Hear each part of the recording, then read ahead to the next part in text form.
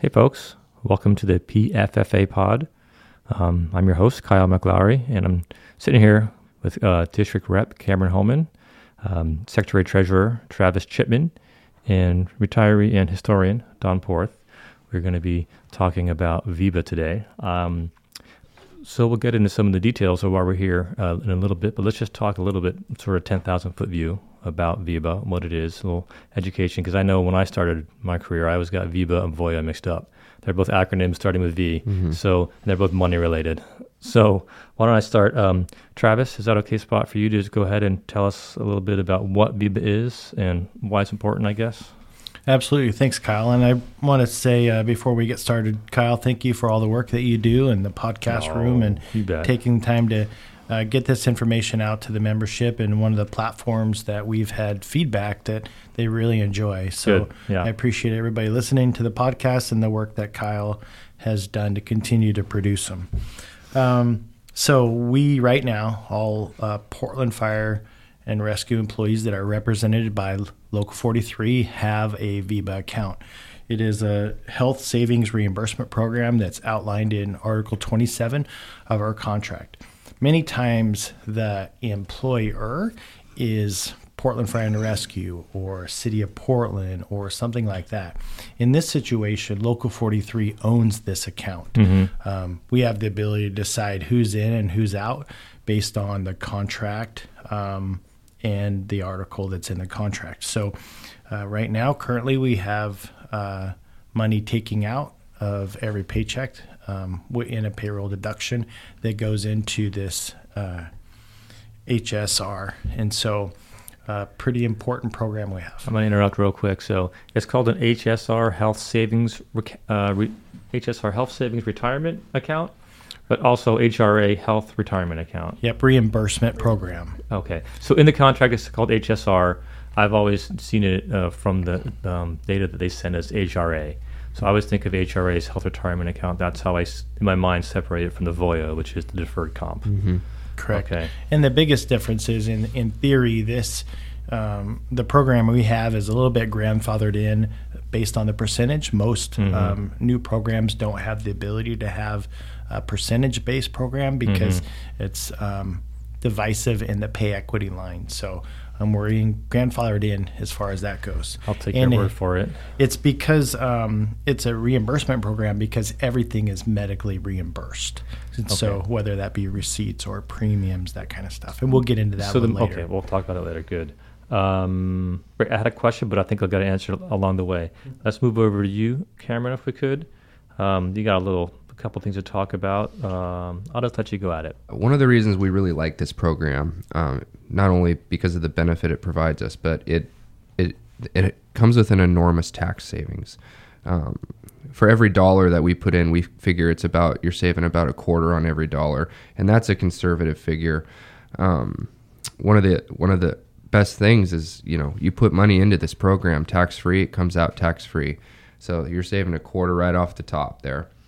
The other thing that this program allows us to do is it allows us to not only save that tax, but it also gives us the opportunity for market growth. If anyone out there feels up to it, they could go onto their account and they could select from a number of options to invest their money. And some of our members have done quite well doing that. I'm going to stop you real quick. I didn't realize we have the ability to change how the allocations are set through in our individual account. We do. There's Each obviously individual does. Yep. There's pre-mixed bundles as there is with our VOYA, our deferred comp. But then there's also individual ones that members can choose if they'd like to. And the cool thing about it is those if you wanted to be a day trader and day trade your VEBA, you could conceivably make changes to it every day and play the game if you wanted to. Did not know that. I'm going to back you up real quick too. It's pre-tax going in, and it's not tax coming out as well. No. I did not know that either. Okay. No. Cool. Okay. So that's pretty. One of the great things we like about our deferred comp, whether you do the 457 Roth or the regular, is it gets taxed either on the way in or on the way out. This gets taxed neither. So Uncle Sam keeps their fingers off of it. It has to be used for health-related expenses. Correct. Okay. Correct. Okay. Thank you. So the other thing that we really like about this program, and it's very unique to our program, is the fact that this account is inheritable. Not many of these accounts are. So you could, accumulate any amount of money in there, and if you were to pass away, you could pass it on to your spouse, your children, whomever. So that money isn't lost; it stays with you, your family, so to speak. Same as a pension, same as deferred comp, I would assume. I'm not sure if that's the same with deferred comp, or it has to be, and definitely not the same with our pension. There's some issues about how much and the percentages and all that stuff. Sure, but I was thinking more of the PERS, the pension, not the FPD-NAR. Okay, I can say that Gallagher, the individual who prepares all the documents for us to review as an e-board, he always is quick to tell us that our plan is very unique in the fact that it is inheritable. Okay. So it's a great benefit that we have. And then there's also some advantages that we've discovered in terms of PERS. I know a couple years ago we took a survey of the membership, and it came back 70% in favor of doing a VEBA increase. Some of the concerns that were amongst that 30% group was, if we were to increase our VEBA percentage, would that affect my PERS IAP contributions? And we've done the legwork, Travis, and it appears that it doesn't affect it at all. It definitely does not affect your PERS IEP contribution at all. So I imagine it would be de minimis if it did, but people are concerned that it would be lowering their gross, so it would be less actually going into the IEP. Is that the concern? Correct. Okay. It would actually come off the total, and then after that, then the IEP contribution would be made off what was left after the pre-tax contribution was taken out, and then verifying with our amazing PERS attorney that is not the case. Copy. So definitely put that to bed. But I love the fact that our members speak up and say, what about this and what about this, and did you think about that? Because sometimes we don't cover all the bases, and when they bring stuff to us, absolutely, then we hire the professionals to make sure that some firefighters aren't making these decisions that are going to be negative. We wanted to make sure that if we were to ever bring forward a proposal to the membership, that we did all the legwork and made sure that we opened all the doors to make sure that we were doing the best, making the best choice here. And I could be off base here. I seem to recall an annual vote at union meetings for what the percentage was going to be, and it has been 2% recently. Is that still the case, that as an annual vote? So you're kind of close. There used to be an annual vote, and the reason they had an annual vote is because they it was based on taking your vacation and sick leave and putting that into VEBA, or 100% cash payout for those two. So they would alternate years. That's what it was. That's right. June, thank you. And then so basically, if you wanted the cash out, you could retire in May of that year. If you wanted the VEBA all to go in VEBA, then you would retire in June. Well, once we put in the 27 payroll period, and then the manipulation of the vote thing started happening, Gallagher, which is the company that oversees our program, said, hey, we're still bound to federal guidelines, and this voting thing is getting a little risky, so we're done voting. So now there is no more voting at all. So it's staying at 2%? The voting was if you were going to do a cash out for vacation and sick leave into VEBA or not. And then it was every other year. It was unrelated to the contribution amount. Correct. It's all coming back to me now. It's been a while. It's okay. I'm not that quick. That's okay. Okay. So what sort of things? I mentioned this is for medical related expenses. I think that is a fairly general umbrella type term. What are some of the things in the past, current, in the present, and the future that it can and will be used for? I'll just answer this really quickly, and then I think we want to get to Don and back to Cameron for the important retirement considerations. But anything medically related, anything that your doctor says you need X. So we have had a past member that had a horrible back and sciatic issues, and one of the only prescriptions that doctor could prescribed for help was a hot tub, and VEBA okayed that hot tub. Cool. And so definitely possible, but it needs to be medically related. Now, medically related could be a box of Band-Aids. It could be contact lenses. It could be braces, or it's a very, very wide range. So I think the key term in all that is qualifying medical expenses. I think that's how they describe it in their literature. And so, it's pretty easy to decipher what that is, but think of it as qualifying, not just anything you can come up with. It has to fit the categories of what qualifies.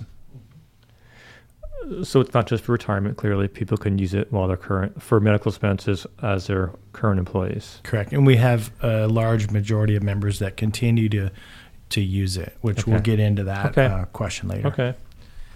All right, I got a couple bullets here that I'm looking at on our agenda here. I guess I'll just kind of toss it over to Don. Just some of the basics, I guess maybe how you've used it, how it's worked for you, and just some of your general thoughts on it as someone who is retired. And tell us how it worked for you. Yeah, living the dream, I guess. And I'll just say right off the bat, I was not in favor of it when it first started. I was very skeptical. I felt like my money was being locked up. Now, I was hired back in 1984, and I was, cut my teeth on the idea that, hey, I get this cash out at the end of my career. If I have this, this wad of sick leave and vacation, I can take that cash, and I'm a smart enough guy that I'll invest it my own way, and I'll do it. I can manage myself. I don't need this done for me. Well, I won't say I was wrong, but this is not a bad plan. And going back to what Travis was talking about, at one time we had these group votes as to what it was going to be, a cash out or the VEBA, and it even got broken down into small groups like work groups. So I'm not familiar with how it is now, but I just know that when when you get that, I retired in 2011 with maximum vacation and sick leave, and I already had I can't remember how much in my VEBA, but that put in about $100,000. And the growth that has seen in the last 10 and a half years since I retired is I couldn't have imagined. So I've done nothing to choose the investments. I've allowed VEBA to do that for me, or our investment company, and they've done very, very well. Now, at one point, I thought, you know what, I want to get it out of there as quick as I can, so I'll save every prescription receipt, every little thing that I can, and I'll submit those, and probably took out about $30,000. And I thought, I can put this in an account. It'll be available to me. It's already untaxed going in. It's untaxed coming out. And then I'll have the flexibility to use it. But as I watched it grow in that investment that they had, it just became, I'm just going to leave it and make sure that it continues to grow. So rather than use it for bits and pieces along the way, my wife and I decided, since I retired at age 50 and she's just retiring now when I'm age 61, and we need to bridge that gap to Social Security and Medicare, that it is the perfect vehicle to fund our health care once she steps away from the workplace, to bridge us to that next step. So kind of looking at life in segments and using it that way, and it's really become the perfect vehicle to do that. That's awesome, Don. If I could just jump in on that point, Gallagher has graciously prepared kind of some figures for us to kind of speak to our membership on that exact point. Based on the information that they have, they're saying that the average retirement age of our members here is about 58 years old, which leaves about 7 years of medical premiums that member is responsible to cover until they reach Medicare age. Now, the cost of that, depending on where you get your information, varies, obviously. But if we were to conservatively say it costs a retired married couple about $1,500 a month, Don, how much did you pay? Well, we're just looking at it because we have to begin this starting June 1st. And it's to have something equivalent to what we've had while my wife was working, it's going to be about $1,800 a month. Okay, so about $1,800 a month. Now for $1,800 a month times 12 months, that's a pretty large figure. And then you multiply that by 7 years, figuring you retire at 58, that's $150,000 just in medical premiums. And I'll say, when I've heard about this or thought about this, that was what I anticipated to be the most likely use is bridging that gap between, I mean, it obviously has many uses, but it's really potentially very helpful in that space between retirement and Medicare. But yeah, and being $150,000 based on our estimations, which is an average rate of return of 8% per year, at our current pace, 2% for the average firefighter, that's only going to get us about $130,000. Okay. So we're still falling short of that number. And the ultimate goal here is to get our members to be able to retire when they want to. We don't want people to have to stay just for medical coverage. Nope. And it's one of those things, I'll say that early in my career, I never even thought about retirement. Back in the early 80s when I was testing, I took about 15 tests over 2.5 years. All I wanted was a job. I wasn't shopping for a health care plan. I wasn't shopping for a pension. And it really wasn't until I was well into my career that I began to consider these things. In fact, one of my coworkers, we were hired on the same training crew, and we were moving along along our careers, and he decided to retire early because he found a lucrative outside employment, and that's when I really started thinking about it. And there's just a lot to consider, and there's a lot of things you can do early in your career to set yourself up for greater success. And of course, things like vacation and sick leave are arguable as to what's the better way to use it. Sure. If you take a day of sick leave, you get 100 cents on the dollar. If you max it out and cash it out at the end, you get 50 cents on the dollar. But in my mind, as someone who had to burn 600 hours in one session, to me it was a good insurance policy, and the investment of saving that and having that bit of insurance paid me a dividend at the end that went in. Even though it was less, it was untaxed going in, and it will be untaxed coming out. Right. Kyle, I would like to add one thing in here, and I know Don spoke to it as well. We don't have control over what happens in our career. We don't have control if some knucklehead runs a stop sign and I'm out for 4 months because of an injury. I don't have control over those type of things. What I do have control over is what percentage I put into VEBA tax-free and make 30 cents on the dollar. I do have that control, and I owe it to my spouse, myself, to be prepared in retirement. What do you mean to make 30 cents on the dollar? Well, if I put $1 of my pay into VEBA, it's worth $1.30 to me because of the tax. Because of the tax, right? And then plus the compounding money I'm going to make on that. And that's where it's like we have to take control of what we can control. Don wasn't able to control the 600 hours of sick leave he had to burn early on in his career, right? Yeah, I just burned about 250 myself. Yeah, so that's where I am excited about this VEBA increase, and we want to continue to just get information out in education. So I think I calculated, maybe off on this, it was 3 years of sick leave for a month, being off for a month with an injury, the way it accrues. It takes 2.5 months to accrue one 24-hour shift. Yeah.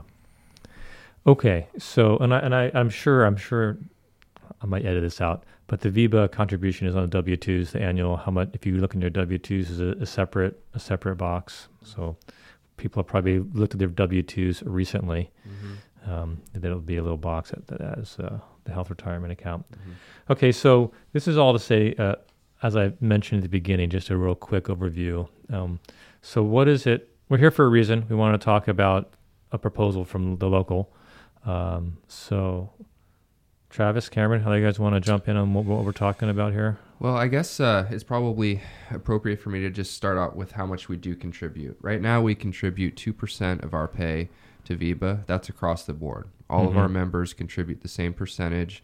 Obviously, the dollar amount's different because we all make different wages. But just to use top step firefighter, a top step firefighter contributes roughly $2,000 a year. Okay. Which breaks down to be about $80 a paycheck. 75 to $80. What we're proposing to the membership is that we increase that contribution percentage. Okay. I'll add to Cameron's proposal. What we're proposing is we give the ability over a 2-year period to increase the percentage in a fashion that will be almost unnoticeable to the membership, but still make a positive impact on their retirement security. And is it something that if it goes for one, it goes for all? It's not like you opt in, like obviously deferred comp, you choose how much you want to deduct. That's correct.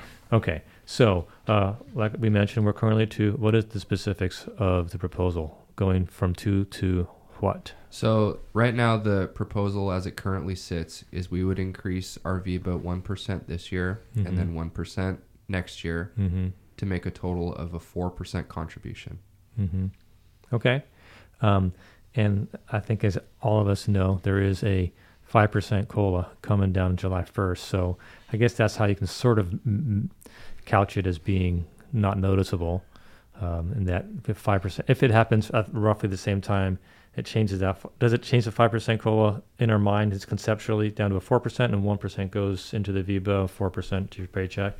Correct. Or to your take home, I guess. Absolutely correct. And, part of the conversation I know that I'm going to have with the membership is we're already behind. COLA should have been 6. We only got 5. So we're already behind. Well, we can control how we make up that gap, right? And this is an opportunity for us to make that gap up in one vote, in one fell swoop, by saying, well, we only got 5%, so we're going to contribute that 1% back to VEBA, make 30% on that 1%. Now we're only 0.7% behind what COLA should have been, right? And if we make up that same difference the next year, then we're less than 0.5% behind what COLA should have been. And if the market, produces like it typically does, that should end up being more compound over time. I mean, you can't count on that. That's still like an intangible, but I mean, history has shown us. The best part about it is if we approve this, everyone's going to see an increase in pay, and everyone's going to see an increase in their VEBA. Right. Correct. Okay. And Don, I just wanted to kind of let you jump in here, create space for a minute. Knowing what you know now as a retired member, would you have been in favor of this type of an increase, knowing that how wages have gone up and COLA is continuing to go up and a big COLA? What would your retirement set of eyes tell our membership? I would say absolutely be in favor of this. And again, I say that with all of my experience as a retiree and seeing what life is like. I just have to say, you just, those of you out there working, you just cannot imagine the benefit that our pension brings you. What we have, I look at what my friends have that are retiring. I look at what my wife has, 27 years, as many years as I had, as a nurse, getting a great wage doing that, but her pension would never sustain us. And having to, being able to get out early and enjoy my life, enjoy the investment that I put into my career, and get an equal amount of that, at least in retirement. But be financially secure in doing that. So it's just not the pension, it's these other things that come into it. Very easy to get wrapped up in the day-to-day wages and Kelly days and other things. Sure. But, and again, I wasn't good at this. I was late in my career when I began to really analyze what retirement would mean to me. But you don't want to wait. There's too many things that you can do to control your own situation. Whether it's something like this that's being done on everyone's behalf, whether there's thoughtful decisions about vacation, sick leave, those kind of things, all very individual decisions. But those decisions you make have an impact down the road. And you don't want to wait, because the earlier you start, the more it accrues and the more it compounds. And I think someone said earlier before you're on air, it takes money to make money. And if you look at any retirement or investment accounts, it's those last few years when you have a bunch in there. It's the same thing with deferred comp. You want to get as much in as you can as early as you can, as much as you comfortably can, because it's those last few years when it's really started to build up where you see the best returns. Yeah. I do want to cover 2 points. Okay. One, Cameron made is I would encourage every single person to go onto their VEBA account and make sure that they have their risk management rate set for their personal situation. I came across the other day when I was signing up new employees, and someone said that they had half of the VEBA contribution, and someone they were hired with, because they marked low and the other person marked high. And 15 years later, they kind of were talking, oh, how's your VIBA? Oh, my VIBA's this. And they were literally half. And so don't make that mistake. Please go in and check, do your due diligence. The second point I wanted to make, and then I'll be done, is I had a member come to me and say, I don't want a VIBA increase because I spend all my VIBA money every month. Oh, a lot of kids, dentists, medical bills, sports, everything. And I said, I'm not a financial advisor. I'm not going to tell you what to do. But if there's anybody in our membership that should want an increase, it's you, because you're instantly making tax-free money pulling out every single month. And so it's just going to give you more money to pull out. More untaxed money. More untaxed money, that's correct. So it was a good conversation. I have the opportunity to talk to a lot of members. And so I just kind of wanted to give that story out that although I understand what he was saying, there's a different way to look at it. So very interesting. Well, I hope that this has helped provide a foundation for some folks out there who maybe aren't thinking about VIBA, because I certainly am not. So this has been a good little refresher for me as well. One thing too, I want to add to Kyle, just to get this on here, is the road going forward. So our plan is to get this podcast out to the membership. We're going to have the district reps equipped with information out there talking to people about this. Our plan is to talk about it on President McLennan's informational Zoom meeting. And then we're looking at doing a membership vote sometime by the end of roughly April to decide on this. And then as far as implementation goes, we already talked about that. So that's kind of the pathway forward. Is the vote a simple majority or a super majority? Simple. Okay. Simple. Okay. That sounds good. Like I said, I hope this is a good foundation for folks out there, just at least to get it on everybody's radar. I think that's sort of one of the things we wanted to achieve today, since, like I said, it's not something that's often on the front of people's minds, myself included in that, and get some conversation going around the kitchen table. I'm sure there will be people against it, and there'll be people that are really for it. I think that tax implication is really a big one. Before we sign off, I think we're just nailing that 30-minute time pretty well. Cameron just got a last word there. You guys I'll go around the table. Don, is there anything you want to add that we think we missed that's important for the membership to hear? Well, I think one thing that really stands out to me is your retired life is going to be longer than your working life.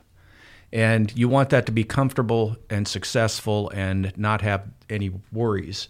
And one of the best things you can do is set yourself up financially to live a comfortable life, at least on a par, and that can be done.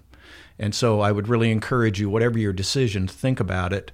Obviously, this is something that affects the entire group, so it makes the individual choices. Sure. But there's other ways to make adjustments for that. But this is, I can just tell you, this is the VIBA has worked out very, very well for me and my family, and has really given us a lot of that financial security that we had hoped to have. Great. That sounds, appreciate that. And thanks for coming in, giving us that perspective. That's very helpful. Trav, do you want to jump in anything real quick? Yeah, you'll see out through SMART, we'll send out a document that we have asked Gallagher Company to produce for us, and it'll give you some information, and then also probably a video if you just don't know that much about the VIBA. It'll be kind of an educational video, so we'll send that out. We're really going to do our best to give this information to the membership and then let them decide their own future. And if you have any questions, obviously you can reach out to any of the executive board members or call me day or night, which you usually do. And so I appreciate that. But give me a call and we will figure out how to discuss it. Okay. Cameron? Thank you. I just want to say thank you to Kyle and Don and Travis for coming in and talking about this with us today. And I would just encourage any members who have questions about this to reach out to your e-board or any of our older members who have just been to these retirement workshops and have the sticker shock of the medical coverage that they're going to need to pay for when they retire. Talk to those members too, because I think they're all going to tell you this VEBA program is going to be a saving grace for us moving forward. Awesome. Well, it's been a good refresher for me. I'm going to go, Travis, I'm going to go on that website and check and see where my account is, because I have not been in touch with that. I check my Voya all the time, but I don't check my VEBA that often. And I just want to reiterate, like, I appreciate the information, and that it sounds like I want people to know locals not trying to push this down anybody's throat. We're trying to hopefully make a good, informed decision and give everybody the information. It's not something that's already done. It needs to be thought about and then voted on. So it sounds like a great direction to go, and hopefully people who have concerns will bring them up and we can talk them through. So thanks a lot. Have a good day, everybody. Thank you. Thanks.